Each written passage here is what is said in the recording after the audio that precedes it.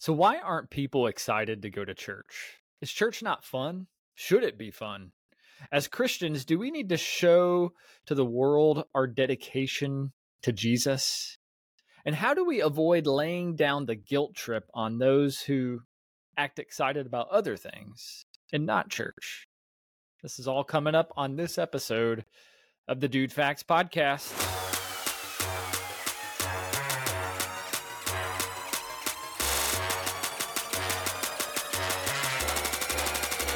Let's get it. Welcome to the DudeFax podcast. We're four guys that are united by a love for coffee, Jesus, and corny jokes. In the past, we all served in ministry together. In the present, we create podcasts to help you get through your week. And in the future, we aspire to be the granddad that teaches his grandkids to pull his finger. So if you love Java, Jesus, and dad jokes, you're going to fit right in.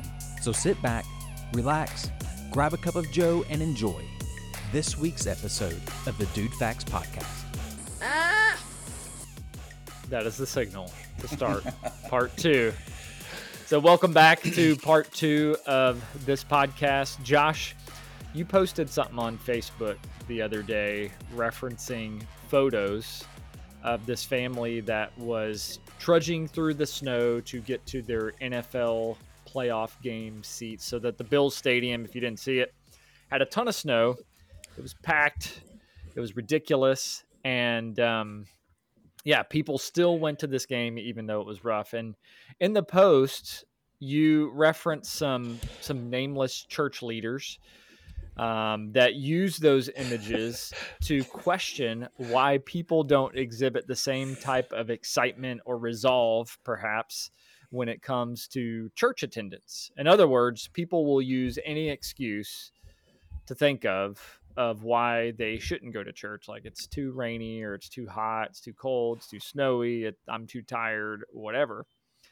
Now, instead of speaking to the issue of people skipping out on church, you turn the discussion to focus more on what are our churches doing that is more exciting than, say, a football game, or what are we doing to generate some of that excitement about Christ? And you referenced the early church, Acts 2 and 4, and how that early church was excited to be together. They were gathering, they were leading people to Jesus. They didn't have amazing lights, they didn't have a cool band, a trendy pastor, a cool church marquee with clever sayings, superb visuals, or coffee, but they were growing in number, and they were living out their faith passionately, meeting together and giving to one another.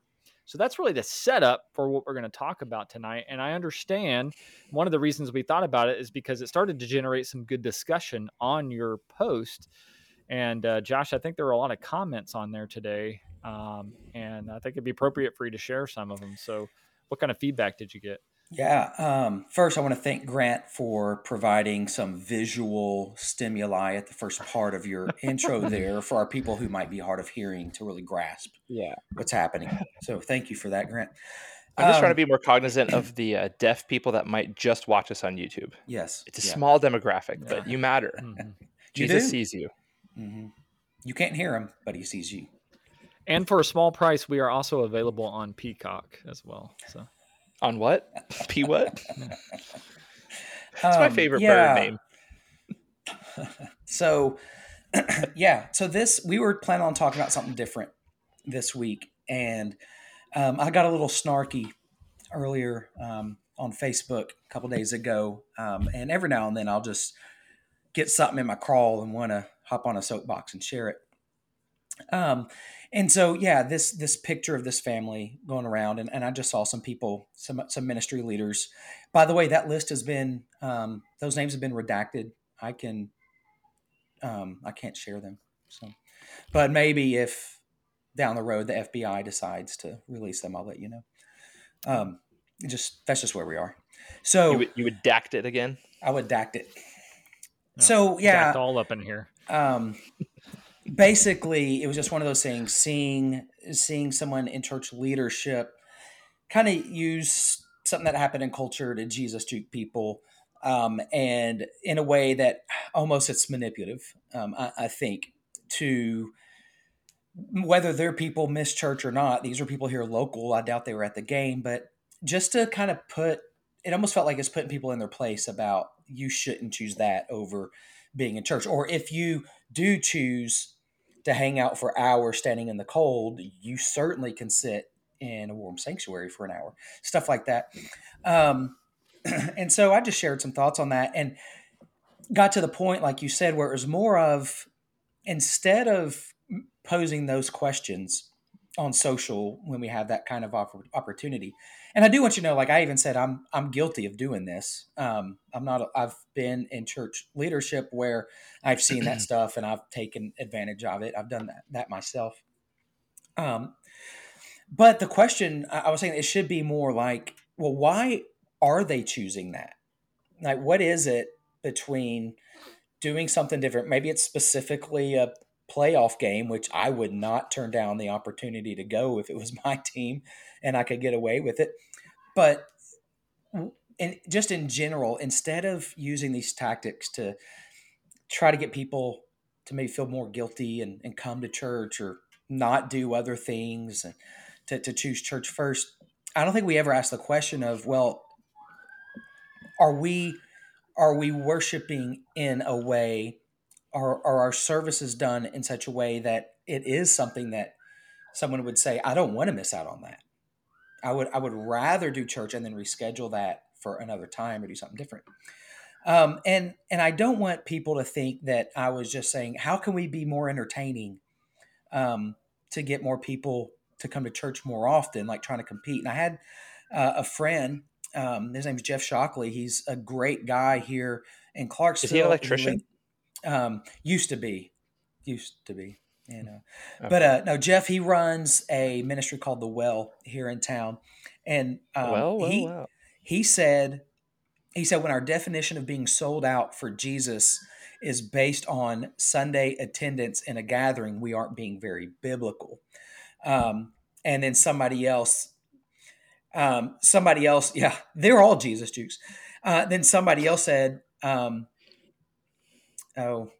well, maybe I'll come across it. But I like what he said, that we can't just base church attendance on being sold out for Jesus as well. Like, because a lot of people will come. This is what I want to say. A lot of people will come to an entertaining service.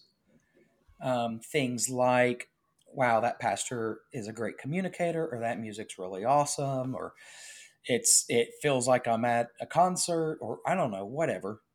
And is that really a biblical gathering either? So I think that the discussion is, what does it look like for churches to offer biblical services that really are a huge draw to Jesus followers? That it would have to be something pretty big to make us want to miss out on that. And I don't know the answer to that. I mean, So are I we would hope. talking just Christians here? Well, and I think based on the comments that I was reacting to, it's Christians. Probably right. Yeah, Okay. it's Christians, because I wrote this and then I deleted it because it just didn't fit. But I said we can't expect anything less from people who aren't Jesus followers. If they don't go to church anyways, like, what else do we expect them to do? But I think those kinds of comments, when we put them out there, are people that we know are usually in our pews and just aren't because they chose something different.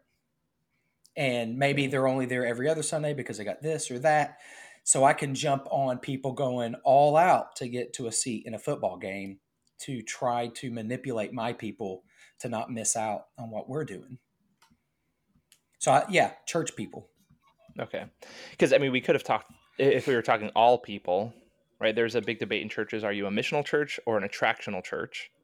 And I don't think they're mutually exclusive. If you're specifically targeting non-believers and you're trying to be attractional to them and you present them with the gospel whatever they go to, well, your attraction is missional. So I don't think they can be, I don't think they're mutually exclusive. My only big thought about this is we are Americans. Surprise, surprise. You're listening to 3 United States of Americans, not South American Americans, but we are very economical. Like, we give so that we can get. So we think about spending our time somewhere. Like, I'm going to go to this football game because I get entertainment, or I'm going to go to this thing because I get this from it. And so we do risk reward. And I mean, we had to play some of that in mind with all the snow, canceling church. Do we risk it? Is it worth it just to gather together, even if it's just 10 people? I don't know. But that's all about the receiving. What do I receive? How can we get these people to want to receive? But I think the biggest blessing in the church is the giving. And I was thinking about this since we proposed this topic, yesterday? We started texting about this, or was it today? I can't remember. Yes, I think it was yesterday. But we're all, the three, and Ryan, we're all married. And I think one of the first instances I had of this was like surprising Erica. It finally started sinking into me, surprising Erica by proposing to her. Like, I snuck out of Chicago. She thought I was working on my birthday. I actually took an overnight train. Like, I saved up for pretty much our whole relationship to buy her that engagement ring, and just, scrapping together just to get her that ring. I wasn't going to miss the setup for anything. I was going to be there no matter what. Like, I had it planned. I had a friend hiding in the bushes to take pictures, and like, I was not going to miss it. And then I'm staring here off camera. We have like a stack of, I'll show you. It's a bunch of rainbow wrapping paper for my 3-year-old turns 4 on Tuesday. Oh, I'm super birthday. Yeah, happy birthday, Siggy. She doesn't listen to this. I don't get anything on her birthday, but like, I wouldn't miss that for the world, because I'm so excited to give her these things. I'm so excited to give. And I had to look it up. It was John F. Kennedy who said, ask not what your country can do for you, but what you can do for your country. We do not apply that to the church as American believers, because we're asking people to apply that rationale. What can I give you, or what can I give my church, for something that's going to cost them everything? I mean, I think it's also tied to our idea of cheap grace. Like, Jesus paid it all. And we say, oh, but he made it available for free. And what did Jesus say about following him? You must take up your cross daily, deny yourself, and follow me. And so if we think about what am I getting from this, you're losing everything, and you're gaining eternity, and you're gaining a body of believers. Like, there are things that you for sure gain, but we need to look at it like, what can I give? Like, every time I get to give somebody a gift, even Jesus said it's better to give than receive. But every time I give someone a gift, I'm there. I'm so excited. Like, I'm ready. I don't handle our finances when it comes to like tithing in the church. Like, we usually get cash and let the girls put it in to try to teach them. But that's exciting. I remember when I would get cash from my paycheck, I was so excited to go to church. I don't care what he had to say. Like, is that stress of, oh no, I have this wad of cash in downtown Chicago. What am I going to do with it? Don't get robbed. But like, I was going to give. And I think it's hard in American cities where there's multiple churches, where we're trying to outcompete other churches to attract people in. And we're not teaching them, hey, here's the gospel. It's good, but it's going to cost you. But you get to give. That's the blessing. You get to be like Jesus, and you get to give.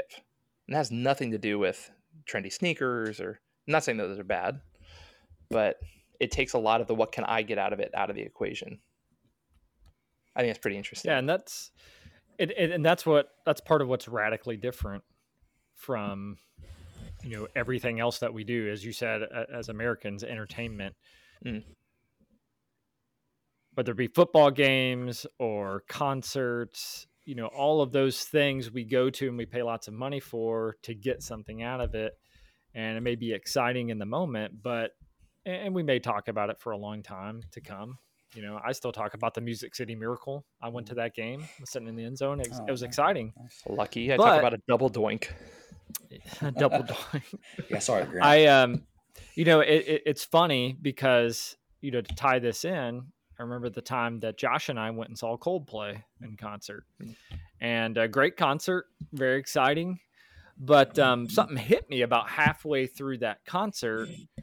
They're playing one of their songs. Yeah, people have their hands raised, their eyes closed, and they look like they're worshiping. And they probably were, for that matter.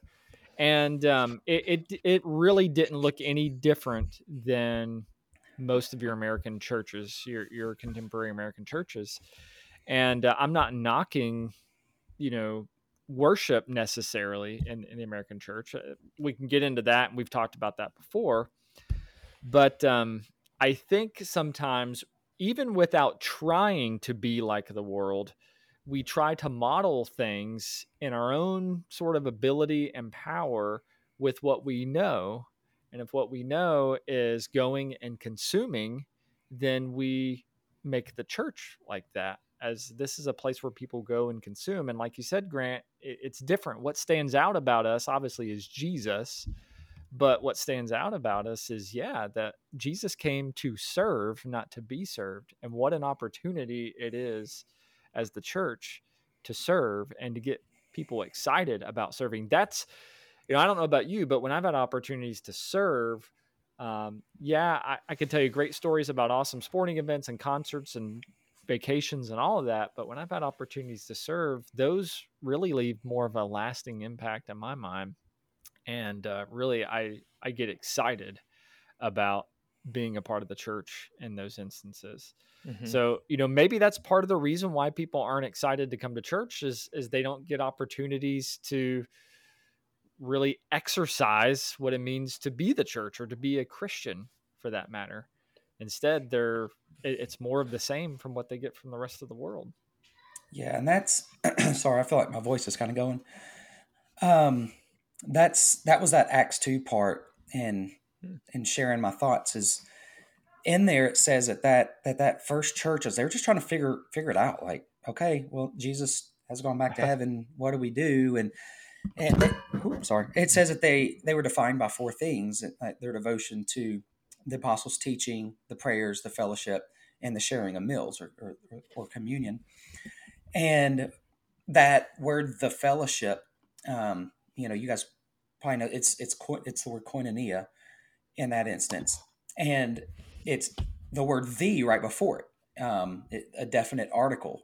So Luke, when describing the church, wasn't just saying it was fellowship, but it was a specific koinonia, and Like Ohio State. yeah, like the Ohio State. This was the fellowship. It was a capital F fellowship. And I've taught on this before in the past, and I'll say something like, growing up Southern Baptist, like when I hear the word fellowship, well, there's a specific hall for that, and fellowship's when we eat ice cream together, or there's fried chicken, and it's something after church, like Tater salad. That's fellowship. And the idea of koinonia, though, is it's a group of people that are united by a unique characteristic of some sort, and this group does everything they can to seek the benefit of each other. That's when you're existing in a koinonia. So for the church, it's a unique belief in Jesus, and so they're living together, and they're devoted to that in such a way they're doing everything they can to seek what's best for each other. And so that's what they were doing. And then we read what that looked like, of meeting in homes together and being at the temple and sharing meals and selling off their stuff to make sure people's needs were met, and no one went without their need met. And because of all these things, there was a sense of awe in the group. And then we read later on that Jesus added to their number daily those who were being saved, and 3,000 in one day. Now, we may never see that again, right? Culture's different. Livelihood's different. We're not going to meet every day together. We're not going to go to a synagogue and meet there, right? It's different, but the commitment to each other can still remain, and should remain. And you were mentioning that, both of you guys mentioned that, but Ryan, you jumped in on that idea of serving, that these people didn't have to be told to serve. The church didn't have to. I'm sorry, Grant. Sorry. They didn't have to be told to serve. Like the church didn't have to develop ministries and serve teams and these things. I mean, it was just, God has changed my life. I know what he's done for me. How do I make sure other people, maybe they need to be taught over time, I guess, but it's one of those things I really think, as you guys have said, is lacking within local bodies of Christ. And I don't know if that's so much a leadership issue or a content issue, or people just aren't really taught that they get baptized, but then there's no discipleship, like take up your cross daily. Mm-hmm.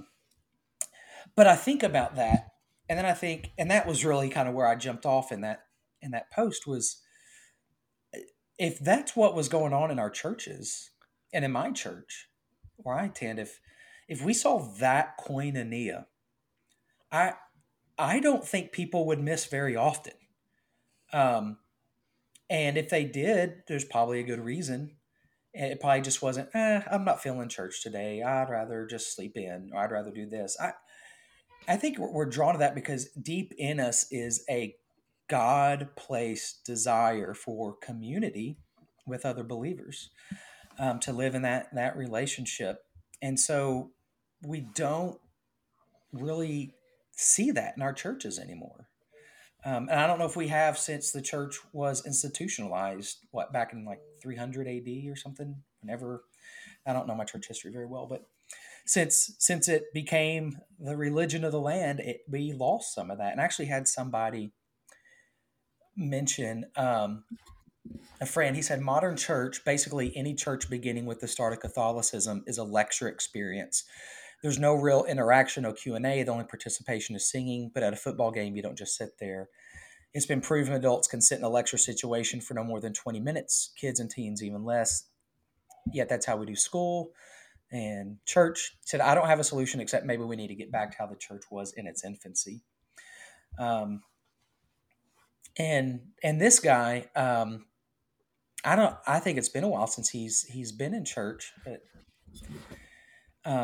because of that, he doesn't feel like there's this connection. And I'm not saying we need to do away with preaching and with music. I think that was there. They were devoted to the apostles' teaching. Like, all that was there. But we really have missed out, and lost the absolutely necessary activity of willingly serving each other within the church. And I think that's the attractive thing.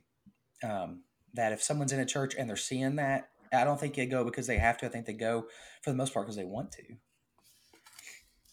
Yeah, I put the question out there. Do you believe that there's a call for today's church to get back to the early church or the basics of the early church? And then, let's not beat ourselves up. What might we be doing right, or maybe what are we doing differently that we haven't done in previous years that's getting back to that? But also looking inwardly, what are we doing wrong when it comes to these things that we've been discussing? Yeah, and I don't want to beat up church leaders, because even those that maybe sent messages like that, I think they're guys that are really trying to honor the Lord and guide their church as well, and they're probably doing everything they can to make it biblical. But then there's still this, I don't have value, or my church doesn't have value if these people don't come, or whatever. So I don't want to put all this pressure on church leaders and say, well, if you're doing it right, no one would ever miss. But then on the other hand, I don't want to come across legalistic and be like, you should not choose anything over church. Christians, you should always be there.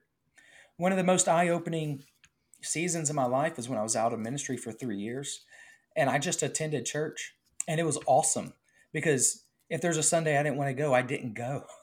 And, I didn't have to do this or that or the other. And I went to a Titans game once or twice because I had a friend with tickets. And so you were that I was that guy. And so, but in that, I think there's, that man. I am that man. Yeah, you were the man. So I think there's room in that. Like, I don't think it's a hard and fast, you should never miss church, or it's Jesus always the never went to leader's fault church. if people do. There you go. There's a personal conviction in that. But instead of, the whole point was not to say either of those things. The whole point was to say, maybe we're just not doing everything we can to be biblically attractive. And maybe that would change our people's perspective. That did not answer the question you just asked, Jeff, but I wanted to say that. Do you think some of this is, we talked a lot about, the unchurched versus the church, but do you think some of this could be generational? And the reason I say that is, today here in the beautiful CLV, it started to sleet a little bit, and I'm checking Facebook. I'm at work on post, Fort Campbell. I'm checking Facebook. There's a Fort Campbell post that says, "Hey, despite the weather, we are still at normal operations." I'm like, okay, just making sure they're not trying to send people home. Whatever. I have soldiers I need to look after and make sure I send home.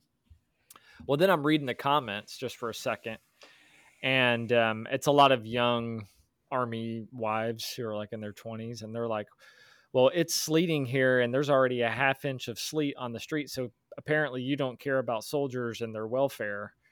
Yelling at, really what's like a, who knows who's putting this post on Facebook. It's not like it's some general putting this out there.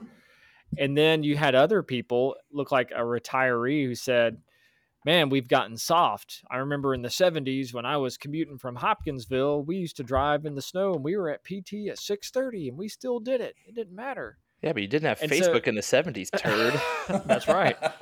Or cell phones. You whined to your wife and she told you to go outside. You did what you knew. But it's funny, you see this clashing of generations where there's one that seems to want to find any excuse to get out of something. Other that's like, hey, suck it up and deal with it. Not to fit everybody into those boxes, but I see that when it comes to the church issue a little bit too. But the reality at the end of the day, if people want to be somewhere and be a part of something, they're going to do it. I.e. Stanley Cups at Target.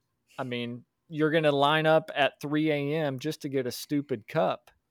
So if you want to be there and you want to be a part of it, then you're going to make the effort. The excuses aren't going to be there. It doesn't matter if it's snow on the ground. It doesn't matter if there's a football game. You are going to want to be there.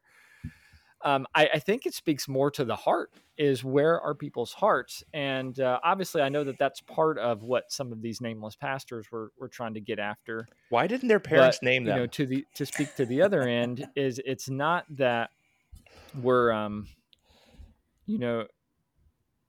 obviously in some respects preaching to the choir, but we don't have those expectations of people that aren't saved because they don't know the excitement of Jesus. But I would also argue that our people that do know Jesus and have been around the church, I think oftentimes they miss out on that excitement because we don't teach them how to follow Jesus in a way that is exciting, that is biblical.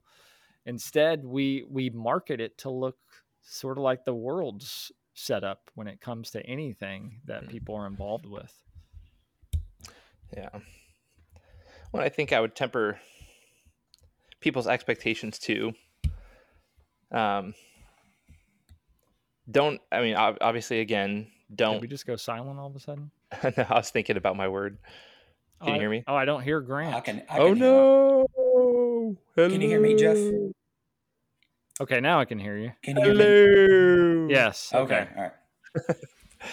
Yeah, I think to continue tempering people's expectations, don't go disappointed by what you're not getting. Like, go with anticipation about what you can give.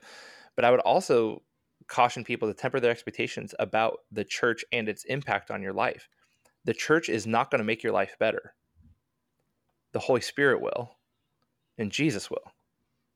He might use those people as his vessels to do his bidding, and he might not. I think some people go to church. I mean, there's a book. It's called 101 Indispensable Things Every Pastor Should Know. But it had a really interesting section about why people start attending church in the first place, for non-believers to start attending a church. And like why they came. Largely it's because they were invited by friends, but also it talked about breakdowns. They did this massive survey figuring out what life events made people check out church. A huge one was people having children. They want to moralize their kids. Maybe church was a good memory in their background, and they started attending church themselves. And then they bring their kids, and they find out that their kids are still punks, even though they go to Sunday school, even though they buy them nice church clothes, even if they sit up front, and even if they pay attention, maybe even take notes to what the pastor's saying, even if they baptize their kids. But I think, again, that's thinking about what am I getting from this opposed to what can I give toward this. Go thinking I'm going to meet some awkward people, but what could I give them? How could I give them attention, affection, friendship, that deep friendship that we call fellowship? How can I give them that? What are my resources? I mean, Jesus says where our money is, our heart is also. So what if you brought your heart financially to church? You'd be so excited to do it. What if worship, we talked about music in church, but like music for me in church is more impactful if I don't like it, because that's me just singing with people the same songs that maybe it's not even our preference, but even if it's giving that time that I would rather do other things. I'm the pastor. If I would rather be doing other things, I'm giving my time to this group of people to sing and make a joyful noise to the Lord with songs that I might not even like, but just go thinking, what can I give? That changes everything. What can I give? Not what is it going to give me? Because you're going to be disappointed. The people are going to let you down. The music's going to let you down. The website's going to let you down. There's going to be a newer, sexier church right around the corner. Give it 5 years, and you're not going to be at the cool church anymore.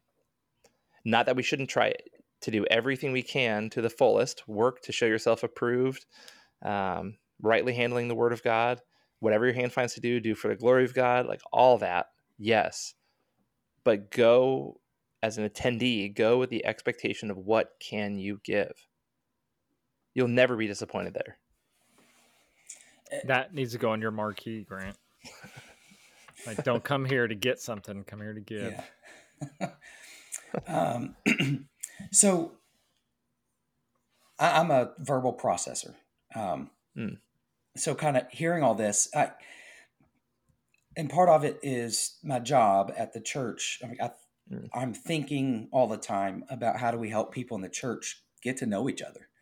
How do they build true fellowship, true community? And serving each other is that doorway from being acquaintances or friends to being brothers and sisters, family. And the thing is that happens, like 10% of that can happen on Sundays during that service. Because only about 10% of the people have the gifts, the abilities to serve in that type of capacity, whether it's in the service or watching kids or even teaching. Like there's not a lot of people that do that.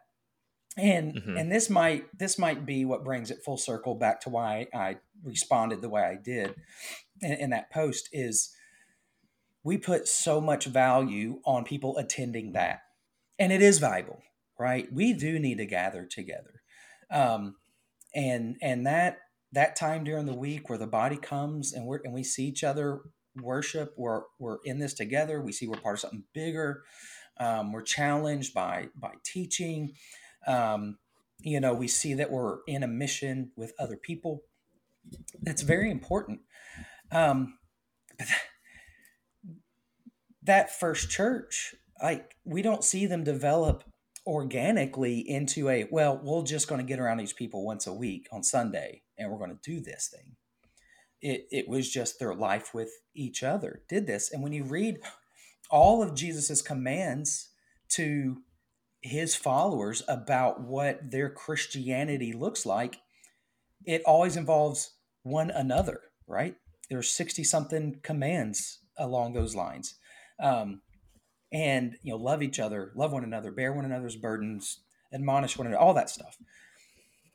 Like that has to happen in relationship. So that's why the lobby is more important than the sanctuary. There you go. And listen, that's why we have a coffee bar in our lobby. It's not necessarily attractional. We have little tables out. We want people to come, get coffee, hang out, and talk. Because we all know guys are going to talk better if there's something in their hand between them and another guy. It breaks down a barrier. What's in your mug? It was tea with honey in it, but nothing else.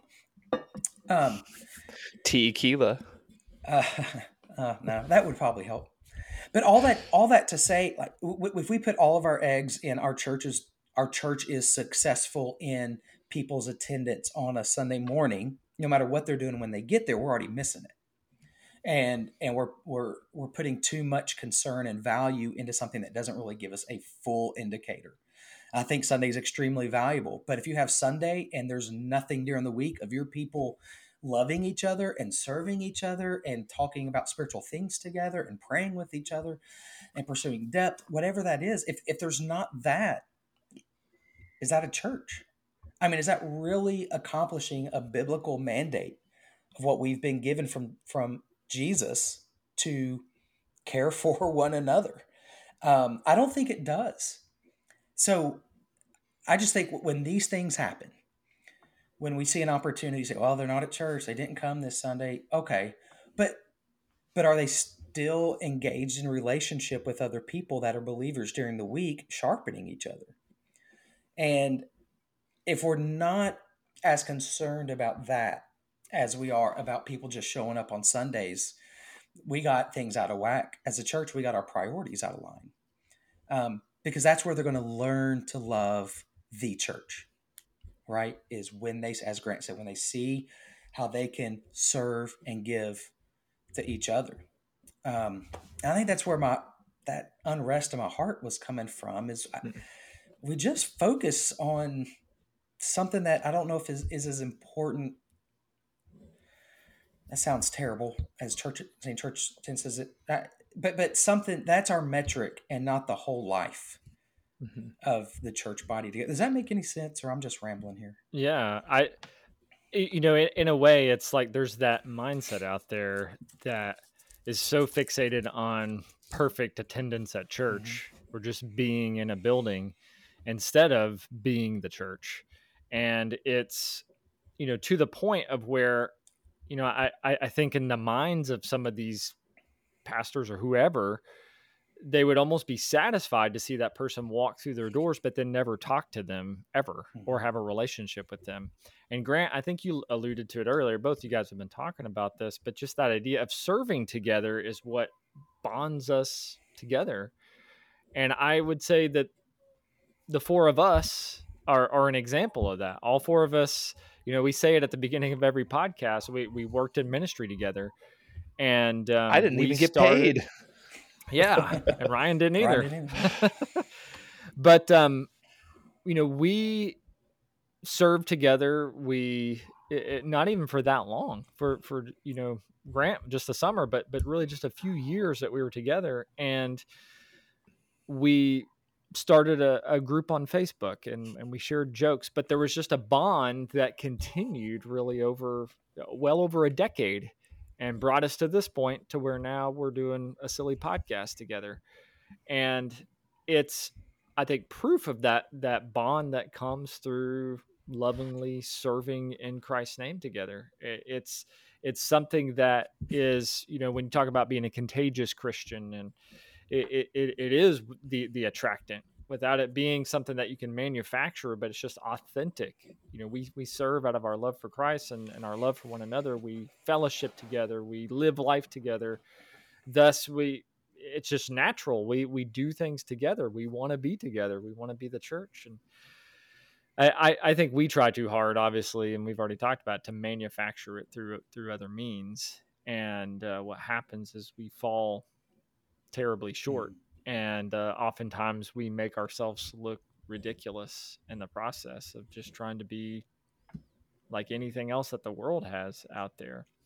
It's really about living dedicated to Christ in an authentic way, and living that out. And I think that's what you see the early church doing. That, like you said earlier, Josh, they weren't worried about all of these other things. It was naturally, organically happening because of their love and passion for Jesus Christ and their dedication to serving him.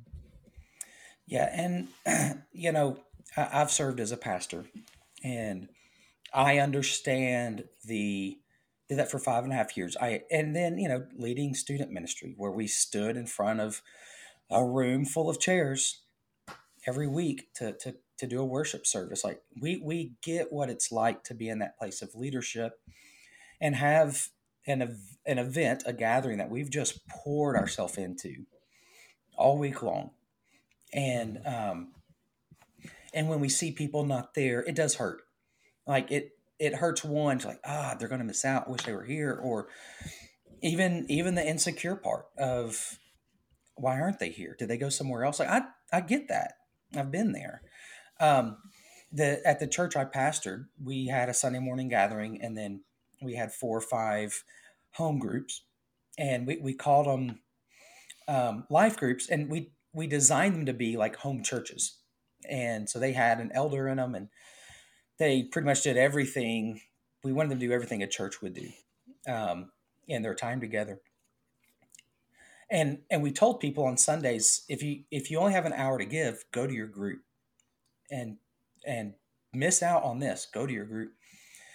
Now, I said that, I don't know if I really meant it. I know I would have loved to have a full room every time we met.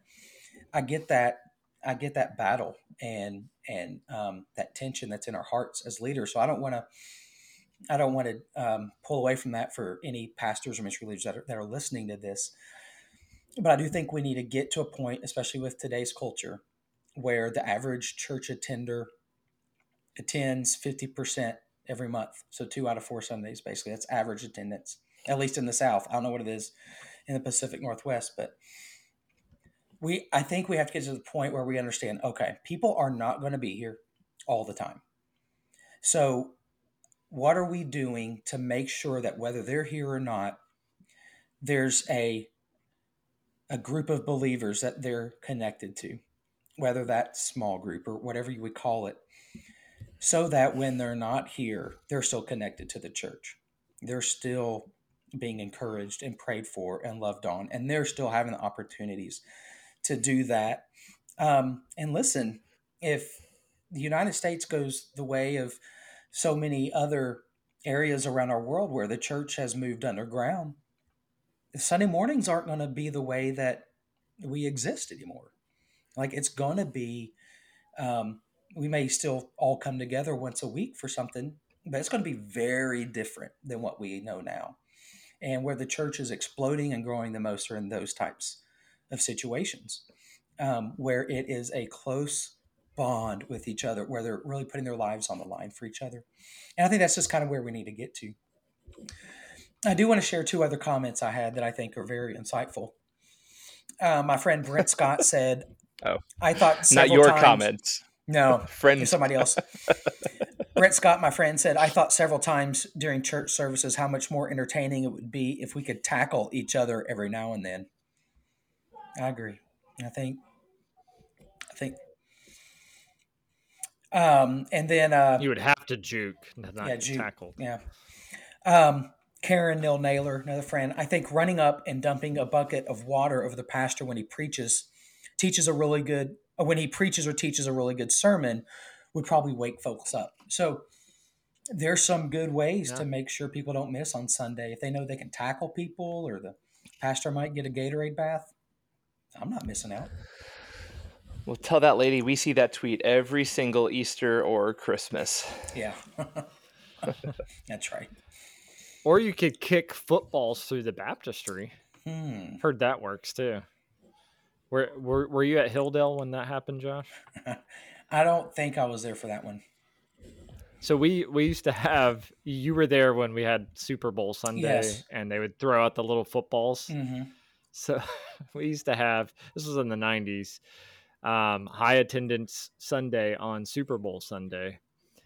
And, they would try to get 2,000 people at church or whatever it was. And anyways, at the end of the service, they had all these little tiny footballs that they had printed the church's logo on, and they'd throw them out. And of course, kids and teenagers would fight over them, and adults. But one year we had some old retired kicker from the Cowboys was a guest speaker. And as a stunt, he kicked a football through the baptistry. It took him 3 tries, but he got it on the 3rd try. Just into the baptistry. Into the baptistry from the middle of the sanctuary, which is probably 50 feet. I don't know. It's ridiculous. Was Dr. Moore still the? Yeah. That sounds like a Verlin thing. I don't remember that. I don't know if, because we left in '96. I don't know if that was before or after that. We had Meadowlark Lemon from the Globetrotters one year. I remember that. I remember that one on Super Bowl Sunday. and then we had this like Cowboys kicker. That, Well, I think kicked if we had like punt, kick, and pass competitions during the services, that might get the crowd, engaged a little bit. Yeah, I liked those little footballs. Those were cool. That's all Punter. we're missing. Yeah, I hardly know her.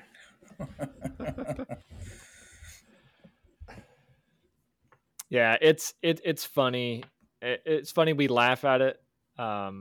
And some of those comments that you're reading, Josh, aren't far off from what we've seen churches try and do. And it's, again, it goes back to that idea of just trying to manufacture excitement, and you really can't manufacture excitement. When I get excited about something, it's when somebody else is excited about something. And I remember going to air assault school 10 years ago, January of 2014. And I just knew it was something I wanted to go to, wanted to try it. It was a challenge. It's all about air assault operations for 10 days, doing a lot of strenuous exercises, but also learning a lot about helicopters and the type of sling loads that they can carry and that kind of thing. Not something I'm super passionate about, but I remember having an instructor that was so passionate about helicopters, about military helicopter operations and sling loads, and his passion got me excited to learn more about the subject. And that happens almost all the time in any class I ever took in seminary or college. The professor's excitement about the subject got me excited about it. And I'm not just putting this all on the pastors. Pastors got to be excited when he's preaching. That helps. But the people too. If we're excited about Jesus and about, as we've talked about, serving him authentically, then there will be people who also get excited about it. Now, there will be people who don't. I mean, as long as the church exists, there will be people who don't like the church. But I think, those folks that we may be targeting in all this conversation, or that are really the, at the genesis of this whole thought or conversation, are those people that, do go to church. So maybe the lukewarm Christians, if you will, or those who've walked through the door of the church, but, obviously they show they're more excited about whatever, 3 out of 4 Sundays a week. Those folks, I think, will be more excited the more excited we get. Now, obviously, it's Jesus that's going to have to change their hearts and their lives. But, if we don't act very excited about Jesus, then why is an unbelieving world going to get excited about Jesus? They're just going to get excited about whatever we get excited about. There's an old quote Football. about D.L. Moody when he was preaching around here, and he was not very educated. Like he was criticized because he couldn't even say Daniel properly. He would call him Daniel. But there's a quote about him that he was so on fire for the Lord that people would just come to watch him burn. Yeah, I've heard that. That's great. Yeah, I love it. Well, and then as you're talking about that, it reminded me of the saying that's out there of what you win them with is what you keep them with. And if we're winning them because we're excited about high attendance Sunday on this day, or we're excited about the band we have, or whatever, that's what they're going to keep coming for. But if we're excited, Jeff, about Jesus, and we win them with that excitement, and we're excited about loving and serving each other, maybe they don't take a few Sundays off when it changes and things aren't as good or as exciting as they used to be. That's why as a kid, I was only excited about Play-Doh, and it took me a long time to get excited about Jesus. I just wanted to play more Play-Doh. I mean, it tastes better than communion. That's true. Communion just leaves you thirsty a lot of for communion. more. Yeah. I want more bread. The church, I think I told you guys this, that I led, we used Hawaiian bread for our communion. It was so good. Oh, yeah. But has yeast in it. New covenant, baby. But Jesus was Jewish. The yeast you could do. Well, it's good. It's been a great discussion, guys, and I'm sure there's a lot of the world's problems that we could continue to solve if we keep chatting. But if you want to join us, our listeners, in this discussion, please comment and let us know what you think. Or go to Josh's Facebook, because there's already like 30 comments, and you can jump in the discussion. Yeah, blow up my notifications. Yeah. His last name Josh is needs Allen, that right now. and he plays quarterback for the Buffalo Bills. And if he says he has no idea what you're talking about, that means he's tracking. That's with the code word. That's the code word. Yeah. Hey, I do want to just say one thing as we close here. Jeff mentioned how, we from serving together have maintained this relationship and this friendship. The four of us for 15 years or so plus. I don't know. All four of us together since 2008. 10. Summer Summer 2010. 14. Okay. Yeah. And of course, Jeff and I have known each other since the early 90s. But when my dad passed that day, these guys were the very first people I notified. I shot a message out to the DudeFax chat group and asked it and said, "Hey, here's what's happened. Just need you to be praying." And of course they did. They jumped right on it. And that's kind of that idea of closer than family, true brothers, and what serving and loving each other provides you. I couldn't imagine being in a church and not really knowing anybody when something like that happens. Who do you reach out to?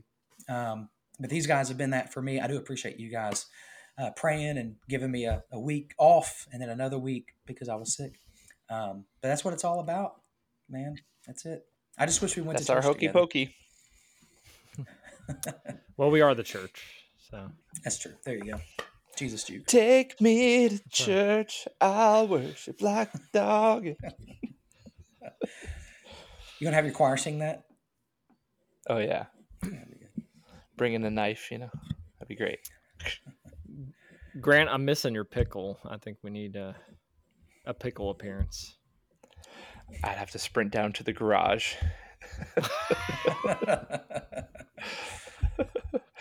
It'll reappear. Pick and flicka. Pickle flicka. Pink and flicker.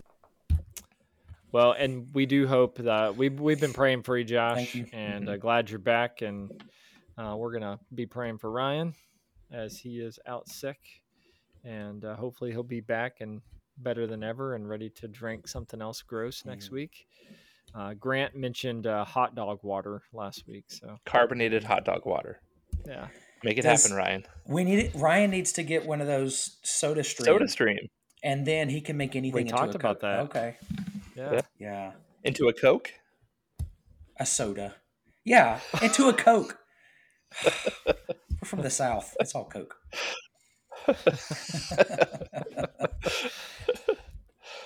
There is a. Well, I was going to say there was a study I saw recently that it's changing in the South from Coke to soda slowly. And that's because of all those dang Californians and New Yorkers and Pacific Northwesterners coming in. Intellectuals. Whatever. Yeah, those non-Georgians. Have we talked about what that is? Everything. An eponym. What is? Coke becoming synonymous with their product. Oh, yeah. That's called kind of like eponym. Kleenex. Mm-hmm. Exactly like Kleenex. Like I got a box of Kleenex right here, but they're actually Kleenex. Oh, so that's not eponymous. No, it just is Kleenex. Yeah. Y'all want a demonstration? Word. Yeah, I don't even use the word coffee anymore to say my Starbucks. I don't do that. Just kidding. Y'all ready? Yeah. Oh yeah. That's some good ASMR. What do they stand for? ASMR? I don't know. I don't know either. Sensory something. Yeah. Mind rectum. Automatic sensory mind rectums. Well, on that note, we should. Maybe before we close, we can find out here on the podcast together. We will Google together. What Josh just said? Mind rectums? You were close. Autonomous sensory meridian response. So, what does a meridian have to do with that?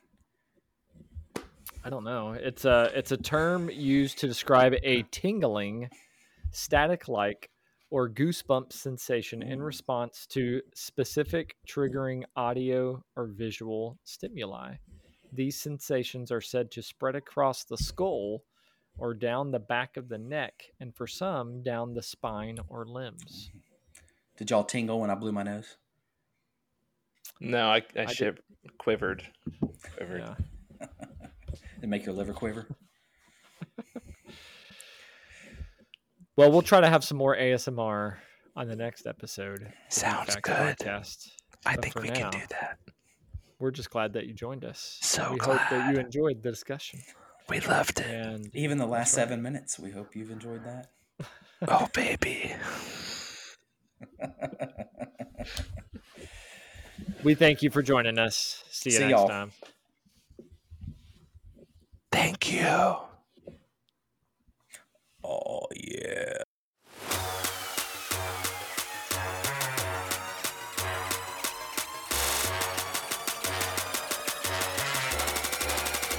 Let's get it.